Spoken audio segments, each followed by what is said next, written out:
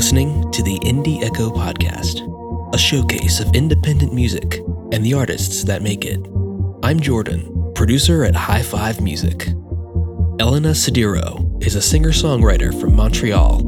Over the last year, her covers and originals have taken off on TikTok. This led to the release of her first proper singles. The latest is this one, Sunset Avenue. On Sunset Avenue, don't want nobody other than you. On Sunset Avenue, the sunset in the rear view. On Sunset Avenue. I'm Elena. I'm from Montreal, Canada. But I listen to Taylor Swift, as one does. Like, she's my biggest inspiration. I also listen to, the Beatles, Queen. My parents, they would put that on all the time. So that has a big influence on me, I guess. I really love Harry Styles' music now, I really like pop music. I kind of grew up listening, when I started gaining more independence.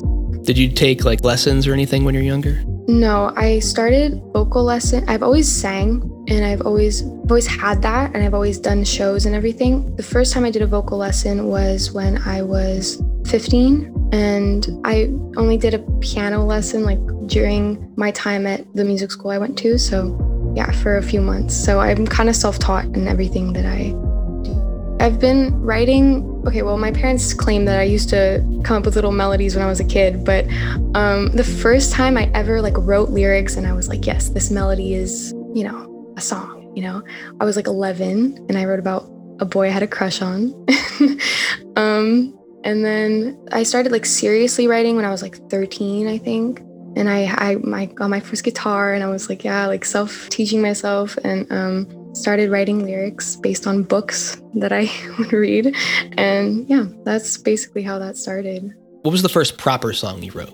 Verse, chorus, that kind of thing. I think I wrote it when I was 13 or something. And it was called The Island of Misfit Toys, based on... Rudolph? Yes, I think so. I wrote it because I felt like I didn't fit in at school. And I was my friends and I I'm never going to put this song out, but it's it was just about how I felt like I didn't fit in. I won an award for it at school, actually. I showed it to my class and I won an award. So that was pretty cool. Still have it on a shelf somewhere? Well, yes, I think I do. I'm not sure, but it could be somewhere in here. You can put it next to your Grammy someday. So. That'd be pretty cool. Imagine just my 7th grade award next to a Grammy. Perfect. So what made you want to shift to actually, writing music and getting it out there? Basically on TikTok, I started in September. I started doing this challenge, and it was singing my favorite songs every day until more people listen. And that's kind of what started it all. And I couldn't figure out how I was going to make my way into the music industry because it was always my dream. I didn't want to do anything else. So I started doing that. I was like, okay, this could get attention. First day I had high hopes. I was like, yes, this is gonna make it. I got 20 likes. Second day, 20 likes. Third day, got 90 likes. That was the most I'd ever gotten at the time. And the guy who wrote the song even commented on that one. So that was really, really cool. And then the one that got a lot of attention was a cover of an unreleased song by Niall Horan called Champagne Lovers or something. And it got 100,000 likes. That was the first time I ever got attention. And I started gaining a following and I was like, I want to start putting out my music. So my dad was like, okay, so let's do it. Start writing more. We'll find a producer. Or you start producing. I try my best, but I'm not at that level. I stopped doing the challenge and then I started putting out my own music. That's basically how it happened. The TikTok algorithm can be, you never know what you're going to get sometimes. Exactly. I remember when it went viral, I was like, this one? Mm-hmm. This took me 5 minutes to film. It was a 15-second cover, but it's a beautiful song, so I'm not surprised, but it's also an unreleased song, so it was very confusing. So Stuck on You, that is it's very reminiscent of old school Taylor Swift. I think I wrote that when I was 15. I was in the car and I was I'm talking to my dad and I was like, oh my God, wait, I have an idea. So I pull out my voice memos and I start recording and I couldn't finish it. I could not find anything to finish it with it. So it took me a while to actually come up with something. It kind of did end up sounding like old school Taylor, probably because I was listening to her old albums at the time, all the time. So yeah, that was kind of the inspiration, I guess. I feel like I've changed a lot since I wrote that song. Yeah, so like I said, I wrote the chorus before I wrote the rest of the song, and I kind of forgot about it. One day I sat down, I have the perfect idea. And then I sat down and I was like, it's 4 a.m. on a Saturday, and I wrote all the lyrics, and then I put a melody to it, and then it was born. It was supposed to be you and me, but you broke my heart and you left me hanging. Can't move on to someone new, 'cause I'm still stuck on you. I didn't want it to be like super sad. I kind of wrote it was more like a beat, so it was like it has like a beat to it, right? Like it's on a ballad. It ended up sounding really good in my opinion. So, I mean, I'm pretty sure other people like it. So I like how it turned out in the end. The ballad came in the form of I Should Have Known. Yes. And I assume that started on piano? Surprisingly, no. I wrote that song and it was so rough, and it was like, I was like screaming it when I wrote it, like screaming, you know. I wrote it on guitar while my friend was over, and I wrote the bridge first. Like, congrats, by the way, you proved me right, you know, because I was mad. I wrote that, and yeah, then I wrote it on guitar, and it was actually like, I think in a higher key, I'm not sure though, and I wanted to get it produced, and I was like, okay, I think this would sound really good as a ballad. I asked my dad what he thought, and he said, yeah, actually, I think that would sound really good. So then we got it produced, and it was, I Should Have Known was born. So yeah. Now I'm sitting at a crossroads, don't know which way to go. Should I go home? Can I go home? You broke my heart in pieces, but I don't know which to follow. All that I know is that I should have known. And it has that ballad build that I like, where, you know, it starts on piano and then builds into drums and everything else. I didn't want it to be just, you know, only piano. Since the song was so rough originally, like I was gonna have it be like, you know, with drums and like so many like instruments, but then I was like, I want it to still have that a little bit, but not too much. And so then that brings us to your latest single, Sunset Avenue. Yeah. Which is your, I guess, poppiest one yet? Yeah, for sure. Like pop dance kind of thing? Yeah. I like the way you kind of make each one different than the last. So is that something you did intentionally? Yeah, like first with Stuck on You, I wanted it to sound like that because it was kind of a representation of who I was at the time, I guess. That's like the sound that I really liked when I wrote it. And then I Should Have Known, also same thing. And then I wrote Sunset Avenue like a few months ago, and I remember I was with my dad when I came up with the idea. We were driving and I saw the sunset and I was like, Sunset Avenue. That's a cool song title. So I go home and I go on the piano. I'm like, you know, I'm playing it, and I really liked it. So I really liked the idea. I thought this could be such a fun dance song. Like, take that like sad kind of story where you're still waiting for the guy who left you and turn it into like this fun thing. It's like, you know, I don't know. I really like it. I like how it turned out, how you can dance to it. You'd be surprised how many of those fun dance songs, if you actually listen to the lyrics, they're actually more sad than you would think. Yeah, of course. Those are some of my favorite songs. Like a lot of the electronic music I listen to, it's more or less just ballads in a dance form. So I appreciate the really good songwriting that goes into, you know, jumping up and down with your friends at the festival at the same time. Yeah, exactly. It's like, my mom, when I played it for my mom, she's like, oh, so this is a ballad. I was like, absolutely not. This is going to be like, it's like an angry thing at the same time. Like, you're like, you left me in the rear view. Like, how could you do that? And then, but you're like jumping around with your friends because like, screw that guy who left you in the rear view. Yeah.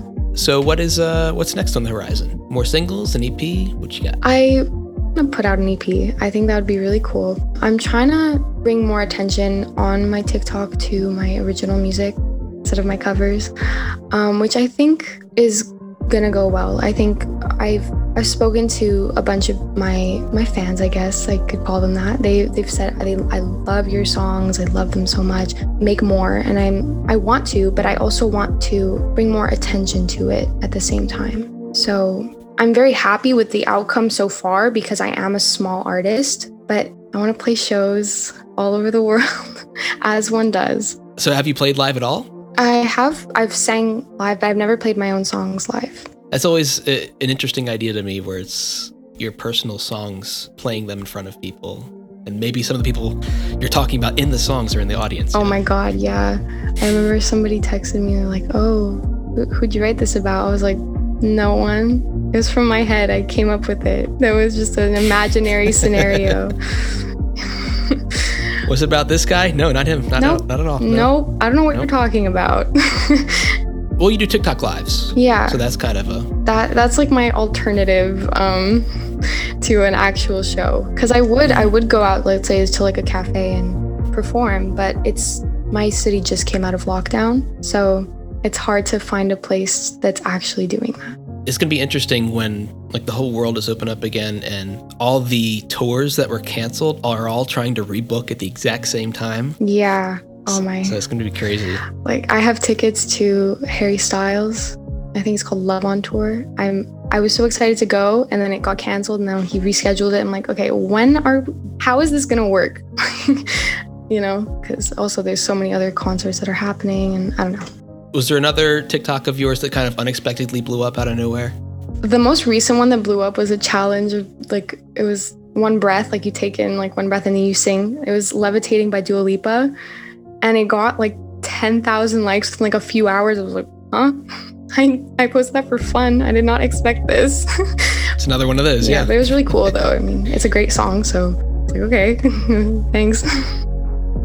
Was there a most difficult part of putting your first singles together? The most difficult part, I have to say, is like finding my sound, because I am 18. I've never done this before. I don't know what I'm doing most of the time, but I'm figuring it out, and I'm starting to like give in more of my input in what I think, what I want, not what I think I want. I know what I want now. But yeah, that was kind of the most difficult part. And putting them out there, it's like, you know, you're doing it by yourself. It's a little bit stressful, but you just have to have faith and do what makes you happy, right? So as corny as that sounds. Are there any like local artists to the Montreal scene or something that you look up to? There's this one band, I think they're called Group Project, which is a really cool name for a band. Like, that's such a cool name. I'm pretty sure they're from Montreal because one of my friends from school, we were sitting next to each other in class. He goes, listen to this song. And I thought he was going to play me a rap song. So I was like, oh my God, like I love rap, but like, it's just like, I thought it was going to be, you know, like I'm not really that into it. And so he puts it on. It's this like beautiful, like ballad type of song. It's called Priest. And I was like, this is so good. This is amazing. And I started listening to it all the time. I might be like half of their streams, I'm not gonna lie. I listen to that song so much, it's so good. There's also like, I don't know if you know Patrick Watson. Do you know the song To Build a Home? That sounds familiar, yes. It's like, and I built a home for you, for me. It's his song. Well, with the Cinematic Orchestra. Yeah, I know them. Yeah, that's he sings on that song. Okay. He's amazing. You know, he writes amazing music. I've worked with him before. I've done like a demo for him. Met him when I think I was like 13, and I was in a show, and goes, I need to talk to you. I was like, okay. That was like terrifying for me, but it ended up being really good. So he's amazing too. He has great songs. Cool. You said you're still finding your sound. Is there something you want to explore sound-wise that you haven't yet? If I were to explore anything, kind of a more alternative type of sound. Like Billie Eilish is really good too. I love her music. I wouldn't say that exactly, but something like that. I also love rock. So I don't know, maybe someday I'll do something like that. And I think like Olivia Rodrigo does that kind of like bridging the pop rock divide pretty well as well. Yeah.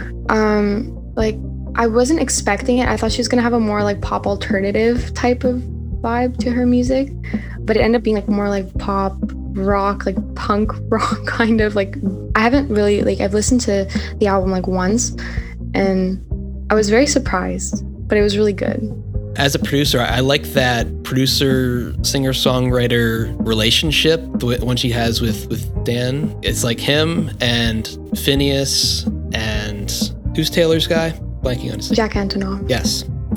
I like the way they kind of, just make magic together.